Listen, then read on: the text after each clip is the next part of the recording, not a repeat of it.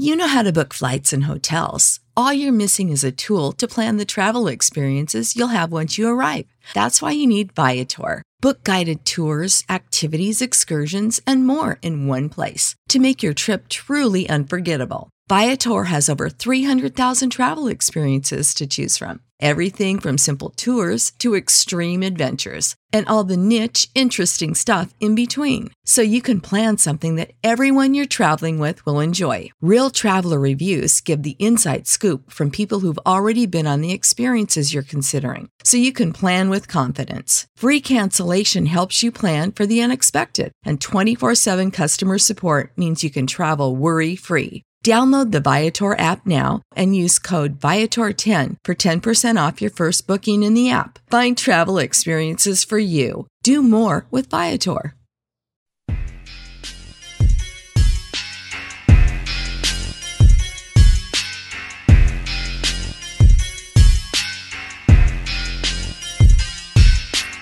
Hello and welcome into the House of L podcast. I am your dutiful host, Lawrence Holmes. It's episode 70. I think I messed up on episode 69 and called it 70. But this is the actual episode 70. And I'm glad that you are here for the ride. I have a good guest in store for you on today's podcast. Now, I want to explain something about this week's guest. So, comedian Pat McGann, Chicago comedian legend, does a lot of cool stuff. He's a big White Sox fan, which you'll hear in the conversation that we have. We had a talk, and I had this conversation on Loho Daily. This is where initially this was. I wanted to pull it and put it on House of L because it was so good, and I love talking to comedians about process. Not that I think that I'm a comedian. I'm not very funny at all. At least in my mind I am, but not publicly. But I do think that there is a connection between people who do radio, especially folks who have to speak extemporaneously, and some of the comedic process. So I love talking with comedians about how they do what they do. So Pat McGann came in here. This is maybe 2 months ago. And we talked, and it was an episode of Loho Daily, and a lot of people listened to it, and it's fine. But I said to him that I felt like at the time, Loho Daily was still building up its subscriber base. And so to me, the interview was now what I would consider too long for a Loho Daily. I'm kind of tinkering with that, and I think I found a happy spot now between 15 and 30 minutes. For Loho Daily, and usually it leans more towards 15 minutes. Although I did do a Cubs podcast that I uploaded today that was close to 30 minutes, and I wasn't expecting it to be that long. But I digress. I wanted to bring this interview to a bigger audience, and right now, House of L's audience is bigger than Loho Daily's audience, and I thought that the conversation was really good. And I thought that Pat sounds like he actually just sounds great. Like sonically, he sounds really good, and we had a lot in common. So that's why I wanted to do the episode this way. I wanted to allow people who didn't hear it to be able to hear it. And I thought it living in a 24-hour cycle, not that you couldn't go back. You could go back right into Loho Daily and hear the whole thing, but I didn't want it to just live there, and I felt like I did a disservice to Pat by having it just be there. So I wanted to put it on House of L, and I told him that if you're not following Pat on Twitter, you should. McGann Pat is where you can find him on Twitter. He's a Southside dude. He does a lot of incredible stuff in the community. And I didn't know when he came in and sat down, I didn't know that he was a fan of mine, which is a weird thing where you see people on stage and on television, and this guy is opening up for Sebastian, for God's sakes. And him saying that he really likes my show, he loves the football show that I do. He had a lot of questions for me about that show, as some people do. I was really happy to like sit down with him, another Southside guy, and we found out that we have a lot of stuff in common. Like we're around the same age, and we didn't grow up too far away from each other. Where I was in the Roseland, Morgan Park area, and he was just west of that. So I had an incredible time talking with him, and I wanted to share it, and I wanted more people to hear it. So this is my conversation. Keep in mind, at the time, he was doing a show, which is the whole reason why he did the interview in the first place. He was doing a show that weekend, so you'll hear me reference that. But Pat's doing comedy around the city all the time, and I'm glad that he made time for my podcast and that he's cool with this one being opening up on House of L. And there's some good stuff in here, like him talking about Seinfeld and what it was like to introduce Jerry Seinfeld one night. So sit back, relax, and strap it down. This is me and Chicago comedian Pat McGann. The morning show guy at Jams is Ed Lover. So is he here in Chicago? Yeah, he was. You walked right past him. I knew he was here, but I thought that was like syndicated. No, he's here like every day. Man. Like he you'll probably see him in the hallway when you leave. But yeah, it's Ed Lover. I saw him brick a shot in one of those Jock Jam games. What were those? Rockin' Jocks? Oh, man. With Dan Cortez. I remember he had kind of an ugly J. And that's when we were playing, when I was playing a lot of hoops, and me and my buddies used to get on each other and call each other Ed Lover if you like brick some shot. Oh, really? Yeah. Oh, my God. I got to share that with him. Yeah. I'm going to have this played on Jams. I Was it that bad? Do I need to YouTube it? It was rough. He was like, I think he was wide open and like hit the opposite side of the backboard, like from the wing. Oh, hit the opposite side. You breaking my heart about my man Ed Lover, but hey. Maybe he's worked on his jumper. This is like mid-90s. I used to love those games. Like I really did. Like, because it would be a lot of fun, and they had the 25-point shot that you could make and all that stuff. It was not difficult to make it either. No, it was straight up. It was like a Steph Curry 3. Right. Now. This a raindrop or teardrop. What do they call them? Teardrop, like when you put it up in the floater. Yeah. So this is great. Since we're the same age, we can totally just do like the remember when? Yeah, we could do all of our cool stuff. Like the moment when you realize that on G.I. Joe, no one ever died. I didn't watch a ton of G.I. Joe, but I do get the reference for sure. It'd be like plane gets hit. Everyone parachutes out. No one ever dies. It's a really, really great thing. That's why it's not violent. You can be as violent as you want if no one dies, right? It was a Hasbro thing, so I don't think that they wanted that on TV, for sure. I watch Tom and Jerry sometimes. I got kids, and I'll pull it up on YouTube and be like, this is what I used to watch, you know? And they're like, they're not talking. It's like, yeah, they're not talking. And then, like, they're still alive. Like, they never... To me, I love those cartoons growing up. I did too, but then when you get older, like, you see some of the stuff in it. Like, some of the real stuff. Like, with Tom and Jerry in particular... Oh, there's some. The racism in it is just dripping. But they changed it. So, like, if you see old Tom and Jerry cartoons that we remember, where they would have the, stereotypical, like, mammy type character, she's now, like, got a British accent. Like, it's like Mrs. Doubtfire. It's like, so I saw it in the airport, and I said to my wife, I was like, they can't be showing this There's here. Some chauvinism too in it too. Oh, it's total. It's out of pocket. Some of it is not aged well, but the best episodes were when the humans weren't even in them. I agree with you. I did like the ones where occasionally Tom would talk. When usually when he was trying to pick up a lady. Yeah. The is you is or is you ain't my baby like episode of that was dope. Like I love that. But I always found Jerry to be a hater. Like if you really think about it, like Jerry was a hater. Like he never wanted Tom to do anything but chase him. Right. Yeah, that's funny. Man, you really analyzed it. I was just like probably watch it with a blank. Probably analyze. Turn the brain off. Can I ask you some comedy questions? I know, man, you can ask me anything. Look, when I listen to comedians talk about stuff, I know that you get tired of like the rote stuff, but it is interesting to me. So sure. I'm curious. What made you say I'm funny? I can be in front of a crowd on a stage. That was the hardest thing to actually. That probably held me back from starting when I was younger. Is I didn't have the confidence or like the Yeah, I guess confidence to say like, yeah, I could do this. Because I always felt like the reaction would be like, why do you think you can do that? Like, because my buddies were funnier than me, and I've been around funny people my whole life. So to then say, well, I'm gonna pursue this as a career, or even at the time I started just as a hobby. But what made it like possible? I remember I met my now wife, and I was just telling her about it, and she was like didn't understand at all the hesitation. She was like, "Do it.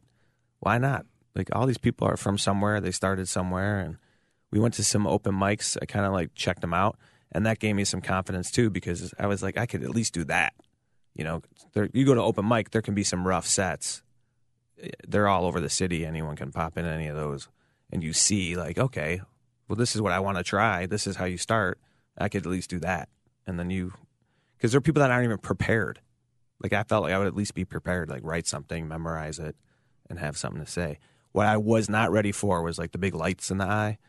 Because I kind of scouted, like I said, a couple open mics, and I went to the one that most, to me, felt like a comedy club. Like I had been to Zanies before, and I thought that was what you did if you started stand-up in Chicago, that you got to get to Zanies. Like I didn't know that there was like this independent scene and like this whole alternative scene at the time, what they called it. I didn't know anything about that. So I was just like, I'm going to go to this place. This feels like a comedy club, and then I'll try and someone will discover me, and I'll end up at Zanies. Yeah, it took a while. I did get lucky. I had a nice first showcase at Zanies and got a booking. I remember I like did the open mic in September, and I got a booking like 2 weeks later for May. So I had like all this, and then like this May date was looming, and at that time I was like going out to Walter Payton's Roundhouse in Aurora and doing spots everywhere downtown. Like I say downtown because I'm a South Sider, but on the North Side, I would just be popping into bars wherever they had open mics and trying to get ready for that Zanies thing. When did you know that it was a career, that it wasn't just, oh, I like to do comedy, but I could actually make a living out of this. I can travel, I can see the world, and I'm good at what I do? Yeah, when I was asked to be house MC at Zanies, I felt like this could potentially grow.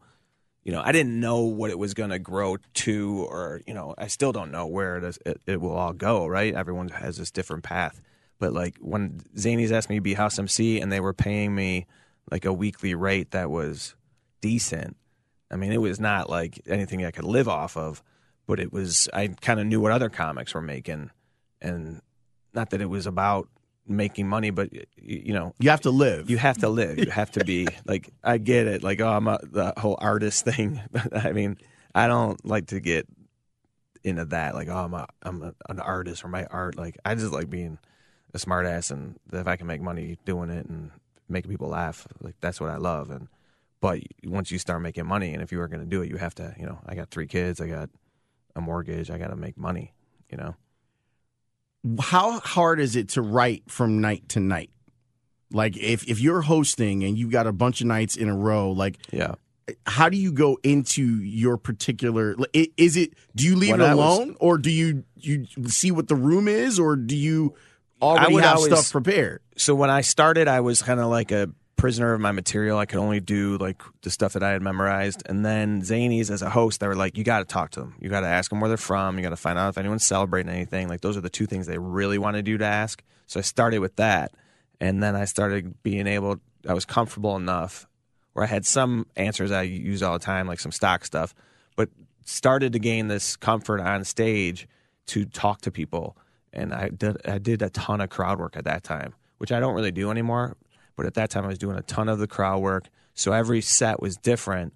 And then I might like sneak in some bits at the end to get them in the rhythm. Because as a host, you're supposed to warm them up and then get them in the rhythm of hearing comedy, and then hand it off to the next comic, so that the crowd is like ready to consume comedy in like a rhythm form or whatever it is. They're focused.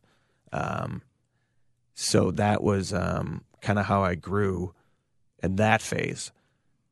And getting comfortable on stage is the biggest thing.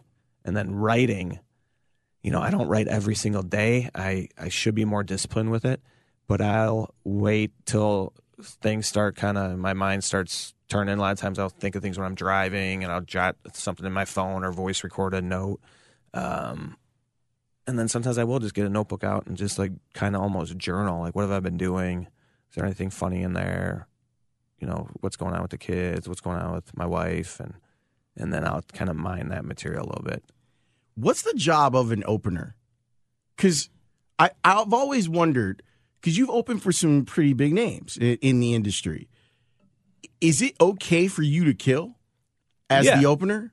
Yes, I think so. I think that you should, if you're killing in a appropriate way, you should be up there doing, you know, depending on the venue, depending on the situation.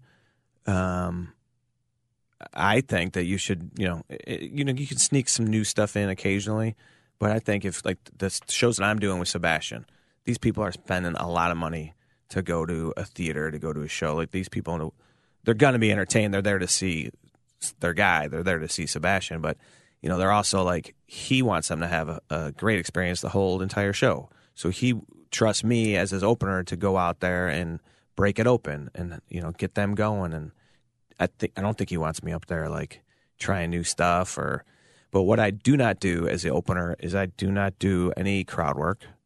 I do not do any local references really at all. Why not? Because I feel like that is his. And for me to take that away or to mention a premise before he has the opportunity to, I don't think that's cool. It's his show. I'm just there my job is to be good, be professional, get him going. But I don't think that people that are opening for comics doing local stuff or doing a ton of crowd work, it's just a disservice to who's going to follow you.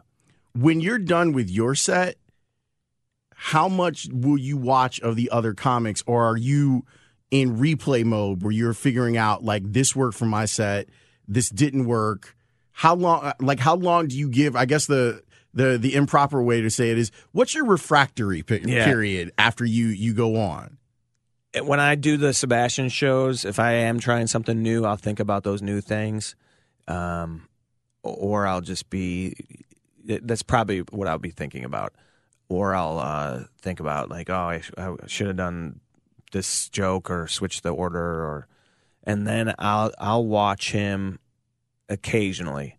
You know, if I feel like if I watch him, if you watch one person all the time, they're gonna like seep in your subconscious, and you're gonna be too influenced by them. I think I enjoy watching his new stuff I notice when he's doing new things, and that's how I kind of know all the stuff he's doing. But I don't know the order. I don't know the show from beginning to end. And then occasionally I'll just be in the mood and I'll be like, you know what, I'm just going to enjoy this. I'm going to go as a comedy fan and go watch him and be in the environment, which I love, being in an audience and feeling that energy and laughing. And I'm not a big laugher, but like being around their laughter, like I just love it. What's the best crowd that you've been in front of?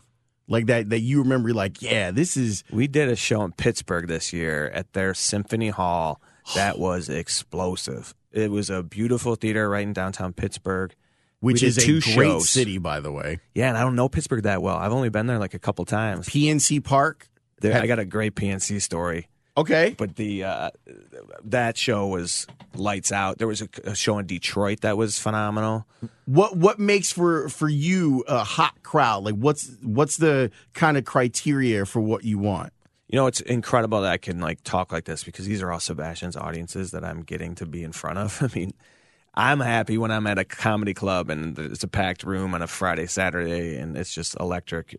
But doing these theaters, and I've done so many now, I love like a Chicago theater style size, or even smaller, like the old vaudeville houses that are like 1,400 to 1,800 seats. They're like kind of steep. They're straight up and down, a balcony.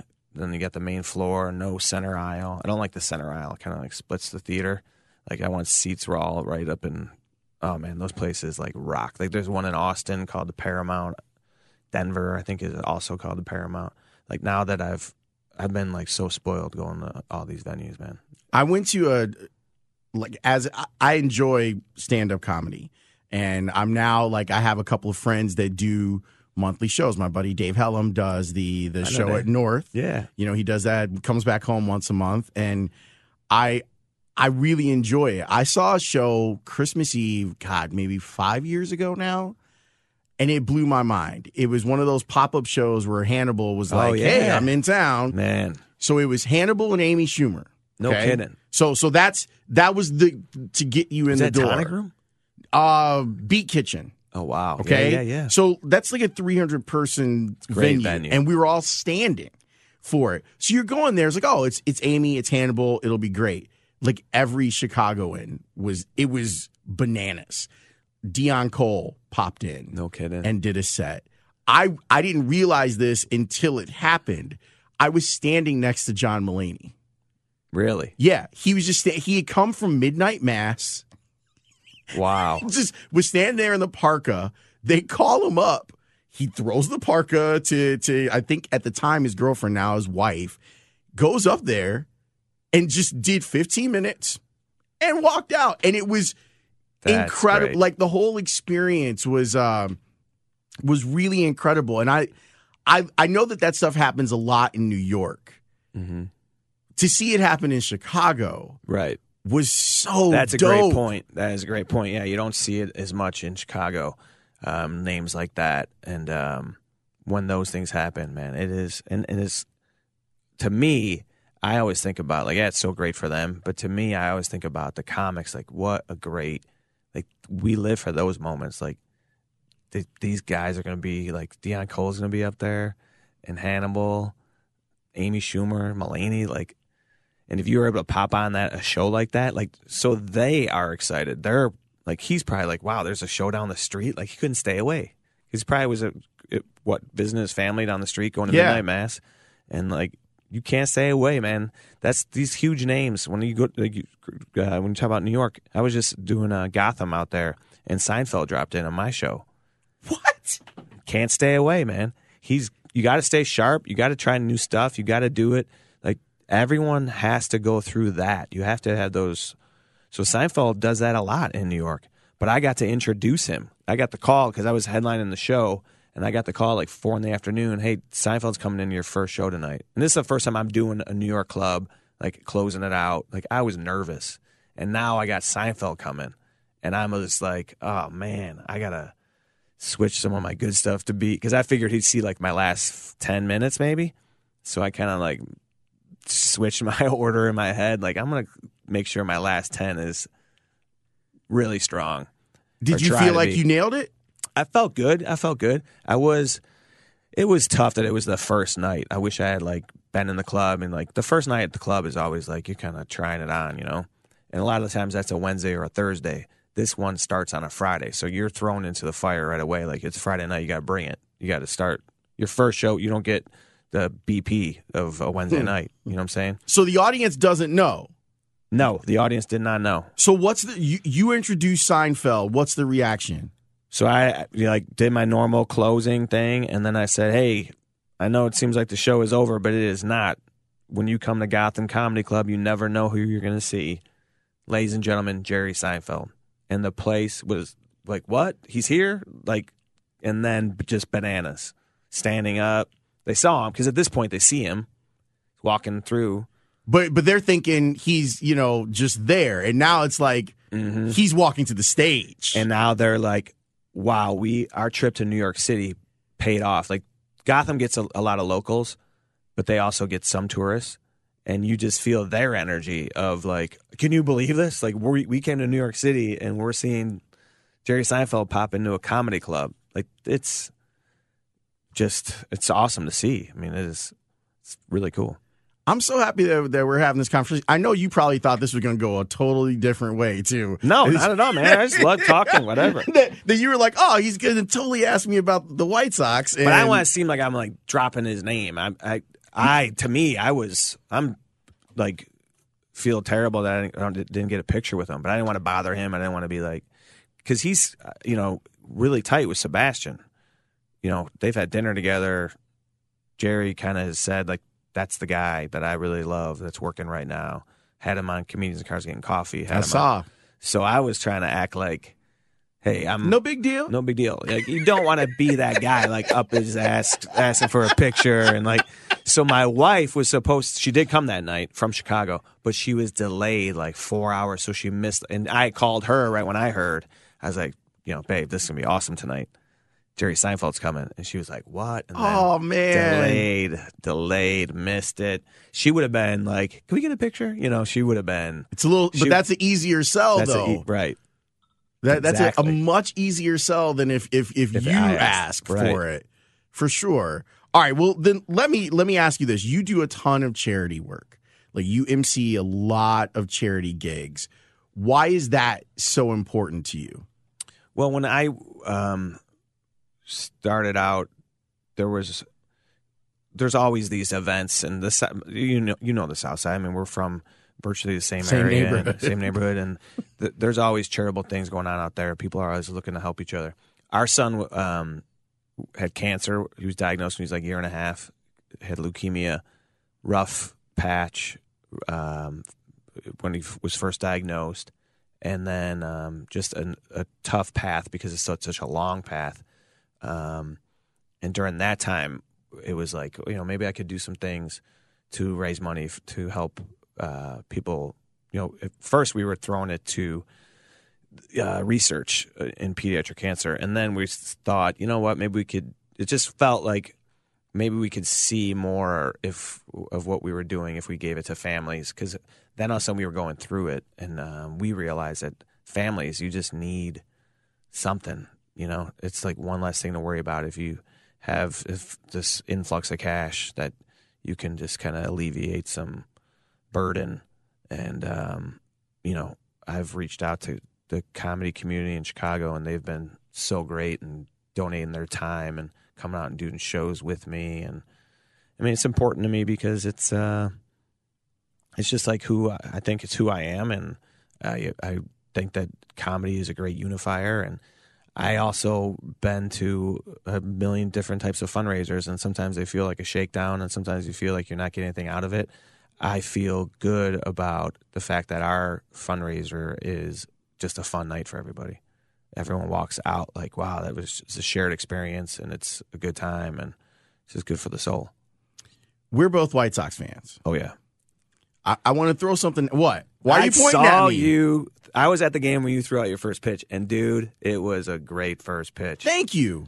I was randomly at that game, and I was like, all right, let me see this, because I'm not always there that early either, And I was like, let me watch this. You had your glove, didn't you? No, it wasn't mine. So here's the story behind that. They were doing a whole thing with media people throwing out the first pitch. It was a bracket. Okay. Oh, yeah? So it was me and Jen Latta. We had met up in the championship. So in the first two rounds, because I had done it twice before. Oh, you had? Yeah. So the first two rounds, I just lobbed it. Like, I was just like, okay, I just playing catch. This is easy.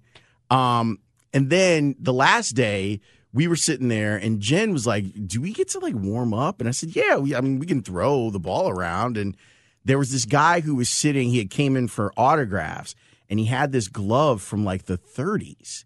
And I was like, that's really cool. Do you mind if I check it out? My grandfather played in the Negro League, so I have his gloves from the 30s. So I was like, oh, this is super cool to actually have one that you could touch, because I have his framed. Like the original dirt, like all of it, like it is cool. In there.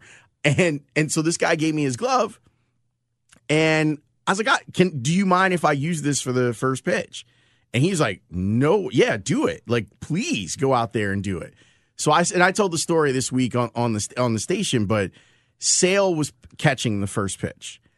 And I said to Sale before he went behind the plate, I said, can I let one go? And he's like, yes, but I'm not wearing a cup. So if you skip it, I'm going to mess you up. Oh, yeah. So just know added pressure. Yeah, the added pressure of this all-star, all-world pitcher telling you this. And I said, I'm not going to skip it. I promise you. And so I threw it, and if you see the video of it, I'll send you the video of it. He's amazed by it. His face is like, what? And then he came back to me and he goes, did you throw me a cutter? And I said, yes, I threw you a cutter. So I played Oh, you college threw a ball. breaking ball, huh? Yeah. Oh, you did? Yeah. So How hard did you throw that one? about 70. Man. Yeah, it was a rope. So the only thing that week, Kevin Hart had thrown out the first pitch, and I think he had thrown it at like 62. And I said, if nothing else. In the zone? Yeah, he got it there. I want to throw the ball harder than Kevin Hart did. Yeah. Like, that was the only thing that was on my mind. And I was like, the only athletic talent I love Pat, that that's I what had, motivated you. Hell yeah. Because, I was like, not in my park. I can't have Kevin Hart have the record in my park. But it's the only athletic gift I have is my arm strength. Like, it's the only thing. I'm not fast. I'm not particularly strong. I couldn't hit. I hit 2 home runs my entire baseball career. 2. And they came in the same game. Really? Yeah. Oh, you had a day. Had a great day. So that was the one time that I could actually, like, show out. Hey, man, you play college baseball. You got to be athletic to do that. I'm decent. Where'd you go to school? I went to DePaul. We had the club squad, and we played a bunch of NAIA teams, and D1. We played Northwestern once and got just. Oh, yeah. I had to pitch in that game. I'm a catcher by trade, and I throw like a catcher. Like, it's right here. Yeah, yeah. It's not nothing fluid about it. But I had to pitch because we got bombed so bad, and I actually did okay. And then my arm got tired, and I was throwing curveballs that were 12-6. Wow. It's a beautiful thing. Anyway. No, that's great.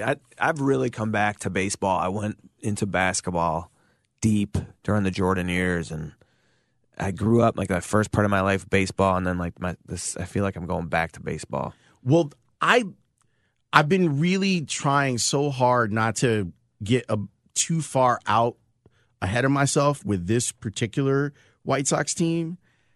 I really like them. So do I. They're missing some stuff. They needed 1.5 more starters. Right. But Tim Anderson, I need more of it. Love it. There's something about him right now that I think is so South Side. Like, that's so like, you know what?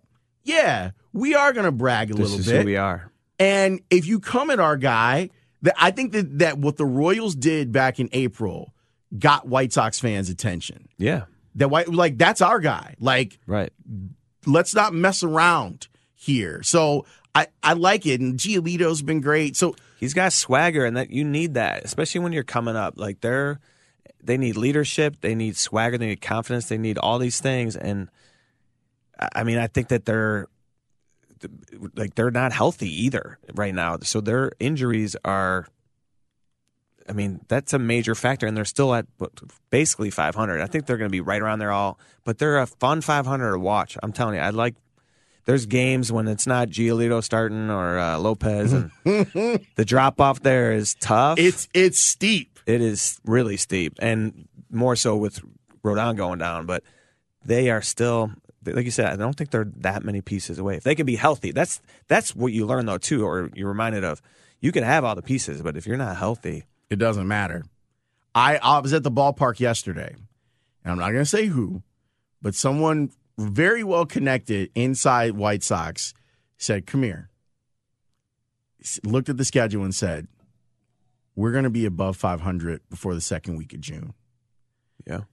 And then this person was like, don't look at the weeks after that, though. Right. And I was like, what? Because it's like Astros, Cubs, Red Sox. Yeah, after that, it's like, but we're going to go over 500 before the second week. And I'm like, don't tell me that, man. Because I'm getting so like excited about what the future may hold. It's pretty crazy. But they're doing things that they should do, right? I mean, they went on the road to Houston and they won 2 games. That was huge. The Twins thing was a debacle, though. That was terrible. And when I saw Manny Banuelos was starting, I was like, oh, God, no. But they had to get fat on the Royals, and they did. Like, you have to beat the bad teams. You have to. And now you got Cleveland coming in. Split series against good teams, and those will turn into wins in a couple years. I mean, even if they're a couple years away, where would they be if Rodon and Kopech were healthy? Like, those are pieces that they do have. They're on the They technically would be on the roster. Yeah, like started. That's and that's that 1.5 starter. You know that I'm talking about. It makes me crazy because I think about like maybe they should sign Dallas Keuchel. You know, that if we are talking about a team that's still hovering around 500 and still in contention for a wild card in the American League, which they are technically right now, would I want Rick Hahn to then spend some money on Dallas Keuchel? And I'm fighting myself on this. Like, I'm I'm totally to give anything up. Just got to give up money. That's all you got to give up. Yeah. And they got it because. But to do it now, I don't know if that's the move because you don't have Kopech, you don't have Rodon, you don't have who else is missing? They got another pretty big name that's out, right? Who am I thinking of? Well, they don't have like a center fielder. Yeah. They don't have the. You're getting lucky with some of the stuff with James McCann. Like he's been really good so far this year. He's been great. But that's kind of the crazy thing too. Abreu like got hot and then got cold, and then yesterday he hit a homer. Moncada got hot, got really cold, and then he hits like it's. There's a lot of good. That's like Eloy is exciting. Moncada is exciting. Yeah. Anderson's exciting. I'm trying so hard not to get excited about our boys. I want to see Tim Anderson have a great season. Me and too. I want to see him have another great season next year. And then you're really in position. I just think that then where will Abreu be then? He's got another. He'll be a free agent. But, I mean, I think that they want to bring him back. Yeah. I think, like, from everything that I've said or heard from them, they want him. They think that he's got value that goes beyond his value on the field, which is valuable. Yeah. You know, he is a 900 OPS type player, but they really think that his leadership is taking a step forward. And he used to be, well, this was a guy that people looked at as the leader of the Latino players, and now he's their captain. Like, that's the guy. And you saw it with the Anderson thing in April. No one wanted that smoke with Jose Abreu. Jose walked out there, and I was like, that's the end of this. Right. And I like that. I like that about this team, man. I'm sorry I dragged you down that rabbit hole, man. Talking about the White Sox and me getting excited. If people, when they come see you this week, what are they going to see? They're going to see, I have some new stuff. I mean, I talk a ton about being married, having kids. I do some local stuff when I'm home, which is always fun because I don't get to do it on the road. I think let's see a fun show. It's going to be, we have the Saturday 9 o'clock show already sold out, and then the 8 o'clock show on Friday and the 7 o'clock show on Saturday are nearly sold out. So we're going to have some good crowds, and that place rocks. Like Zany's in Old Town is a great club. It's trapped energy in there, and it's just a good environment. I'm really looking forward to being back there. If people want to follow you on social media, how can they? I'm at McGann Pat on Twitter, at McGann_Pat on Instagram, and I got a Facebook page. I got a website, patmcganncomedy.com. That's where I'm at. I appreciate you coming in here. Oh, Lawrence, man, thank you so much for having me, man. This was awesome, and good luck with everything. And here's what I would like. I would like to bring you back in here at some point and do an even longer form interview with you. I'm here, man. If that's okay. Of course. I'd love to come back. All right, cool, man. Thank you so much. Thank you. I really enjoyed that conversation, and I do think that he will be on the list of people that gets an invite back to the podcast now that I have broken the seal on that. And I wanted to do kind of a round robin, but I don't know if that is going to happen. We'll just bring some of our favorite people back. And, I mean, things in careers change. I'm noticing that with some of the people that have already been on the podcast. And if you miss some of the great people that have already been on, obviously Mark Grody, Jason Goff, the Kelly Kroll episode, Layla Rahimi, man, that episode was dope. Sierra Santos. I mean, you name it. For the most part, we've had really great people. Dan Roan, that was Loho Daily. Damn it. And the radio show. I'm doing so much content, I'm getting confused with where my content lives. Anyway, if you go back through the 70 episodes and discount the football episodes, you'll find some really talented and interesting people in the world of media. And I do like talking with comedians as well, like I did with Pat and my buddy Dave Hellum. Actually, that Dave Hellum episode, I don't think enough people listen to that. You should go back and listen to it because it's hilarious. And we came up with some ideas for some stuff. And I expect full credit when Dave makes millions of dollars off of it, or I'm going to sue him. Just so you know, and that he knows. All right, let me get to the emails. You can email, yes, you can still email the show. houseoflpodcast@gmail.com. In the second half of the podcast, I usually will take people's emails. And I know that there are some people who wanted to get in on the Black Like Me episode that I did for episode 69. And I wanted to allow people to do that. And some people have, guest ideas and whatnot. Like John. John says, I'm loving your House of L podcast due to the variety of guests that you have. I don't know if I have a true favorite since I found all of them entertaining and informative.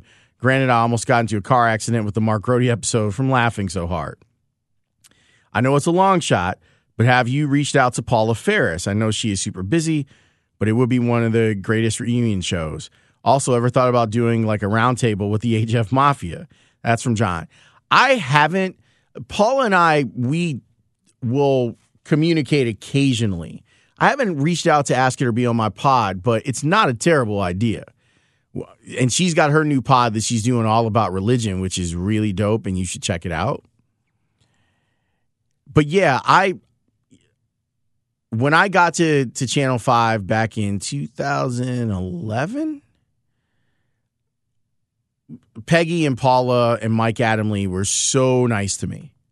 And they didn't have to be, and they were. And Paula and I see eye to eye on a lot of issues.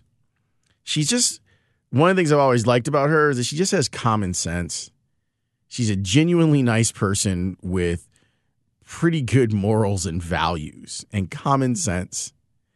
I'm extremely happy with her success. I will tell you, and maybe we'll get into it if I ever get her on, when I was debating, not this past contract, but when I was debating leaving sports altogether for an opportunity that was going to be a more newsy and current events, she was one of the people that I reached out to, her and Ryan Shiverini, because they're sports people who moved into that lane and have had incredible success.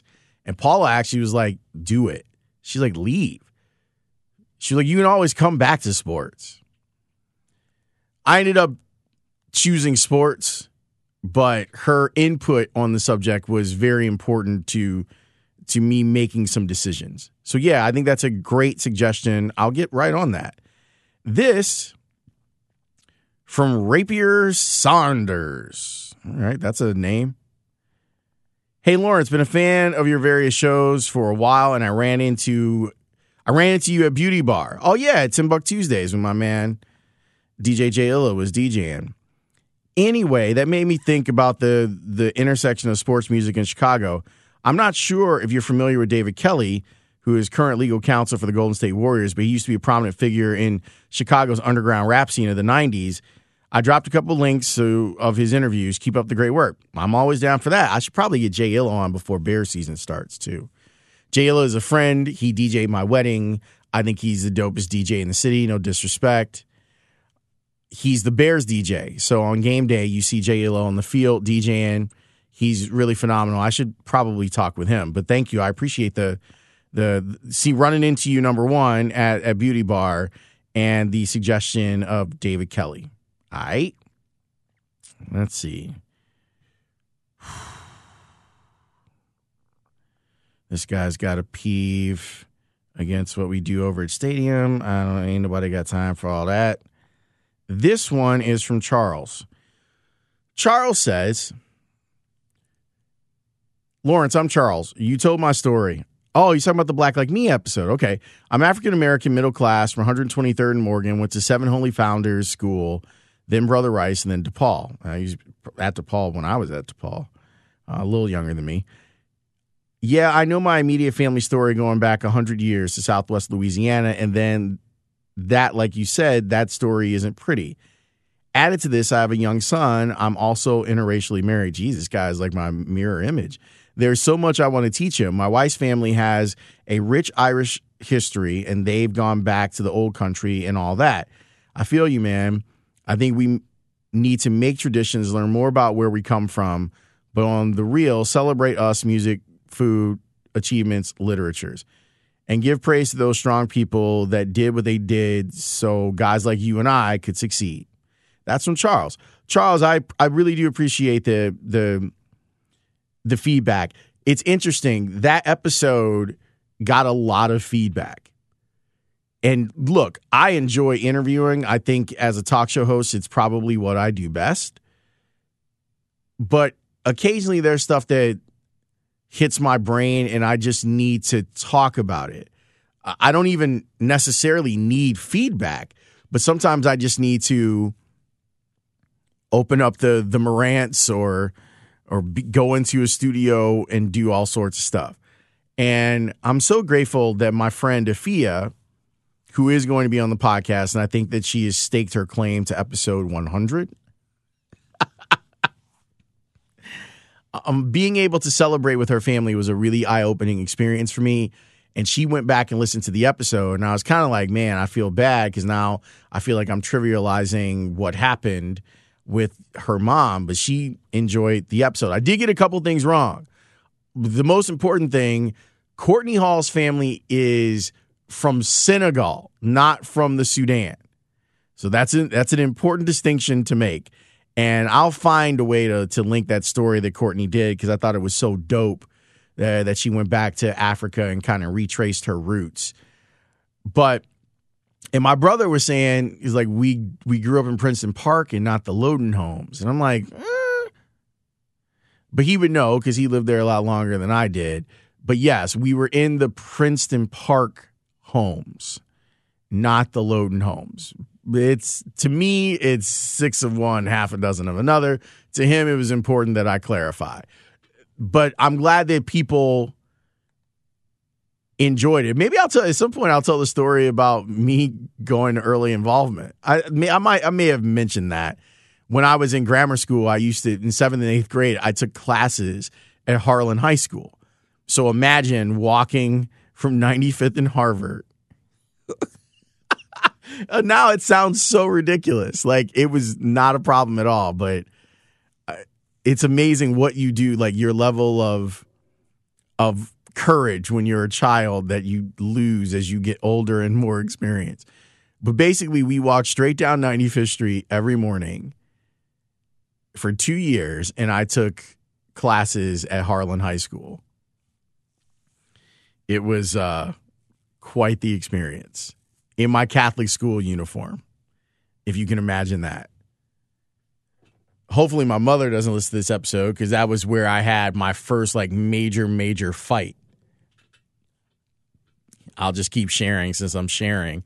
Walking down 95th Street, used to love Larry Bird. Had a Larry Bird basketball, had a Larry Bird cap. And this kid like ran up and took my cap and he ran. And so we ran. This is me and my boy Joey. We ran. And he was a Gillespie kid, the grammar school right by the CTA Red Stop. And we caught him, and there was an issue. And I got my hat back. That's all I'm going to say. All right, I'll move on to another email here. Let's see. Who else do we have in the emails today? Oh, Jeremiah wants to talk to me about racism.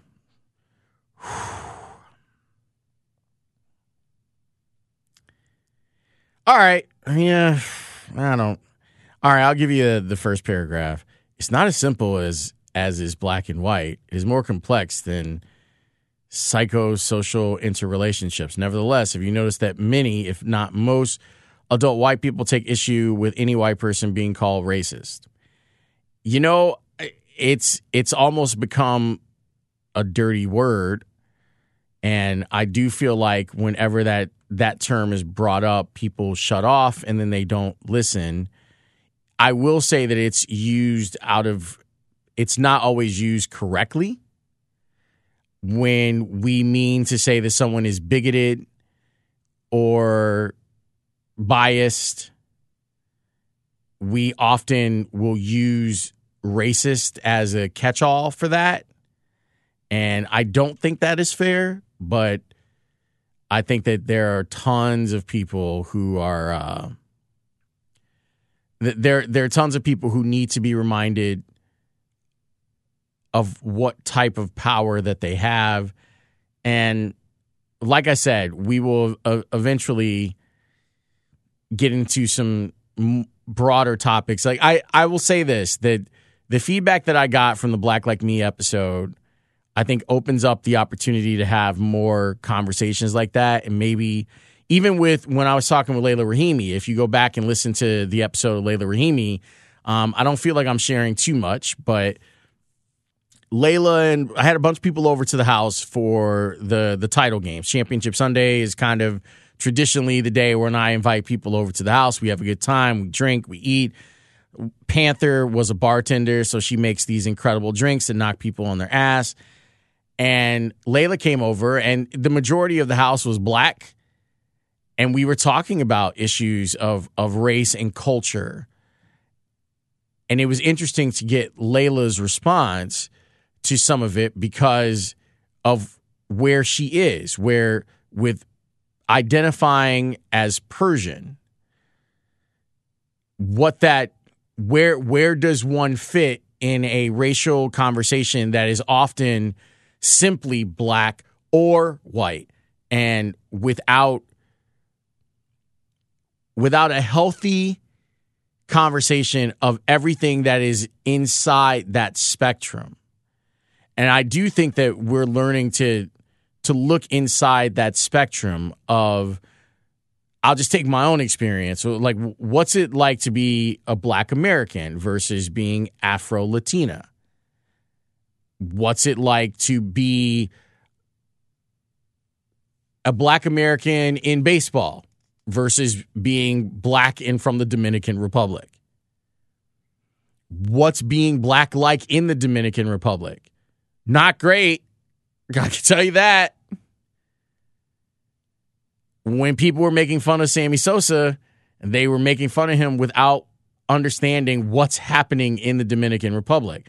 What's it like to have in the Dominican Republic and Haiti two people who are separated by language and hate each other, even though they come from the same place? Anyway, you understand what I mean. So it was great getting Layla's perspective on this and what it's like for her to navigate race, and how there are some circles where she is not considered a person of color. There are other circles where she is considered a person of color. I was having a conversation with one of my students who identifies as a Syrian, and we were talking about how she has always looked at a Syrian as being white. And I said, that's interesting because I feel like for the most part, everyone from the Middle East is a person of color, but it's not up to me. How do you identify? Anyway, I've probably gone on too long with that, but I just wanted to let you know that that's kind of how my mind thinks. And occasionally I love having conversations about this. And shout out to Shayna Goff. Jason's little sister, although I shouldn't refer, like, she's her own person, but just to give you a reference, like, I've known Shayna since she was young, and the conversations that she and I had back and forth after the episode, I thought was really dope. And I thought that she added some context with them being Afro-Caribbean. It was really interesting to hear their thoughts on then coming to America, not her and Jay, their parents. Coming to America and what their experience was like in America, being black and then being in Evanston during the 80s. It's interesting. So anyway, I appreciate you indulging me yet again for another episode. I just literally got a text back from Pat, who's really happy that I'm going to be able to do this, and I am looking forward to having him on again. So I big time thank him, and I thank you. I know that it's been a little helter-skelter with the pod, and because I'm doing so much, but I'm glad that you're still here. I'm glad that House of L is still a place where I can do whatever I want to do, and that for the most part you respond to it. Now, go back and listen to older episodes. There's some straight up jewels in there, man. I'll talk to you in 2 weeks. Peace.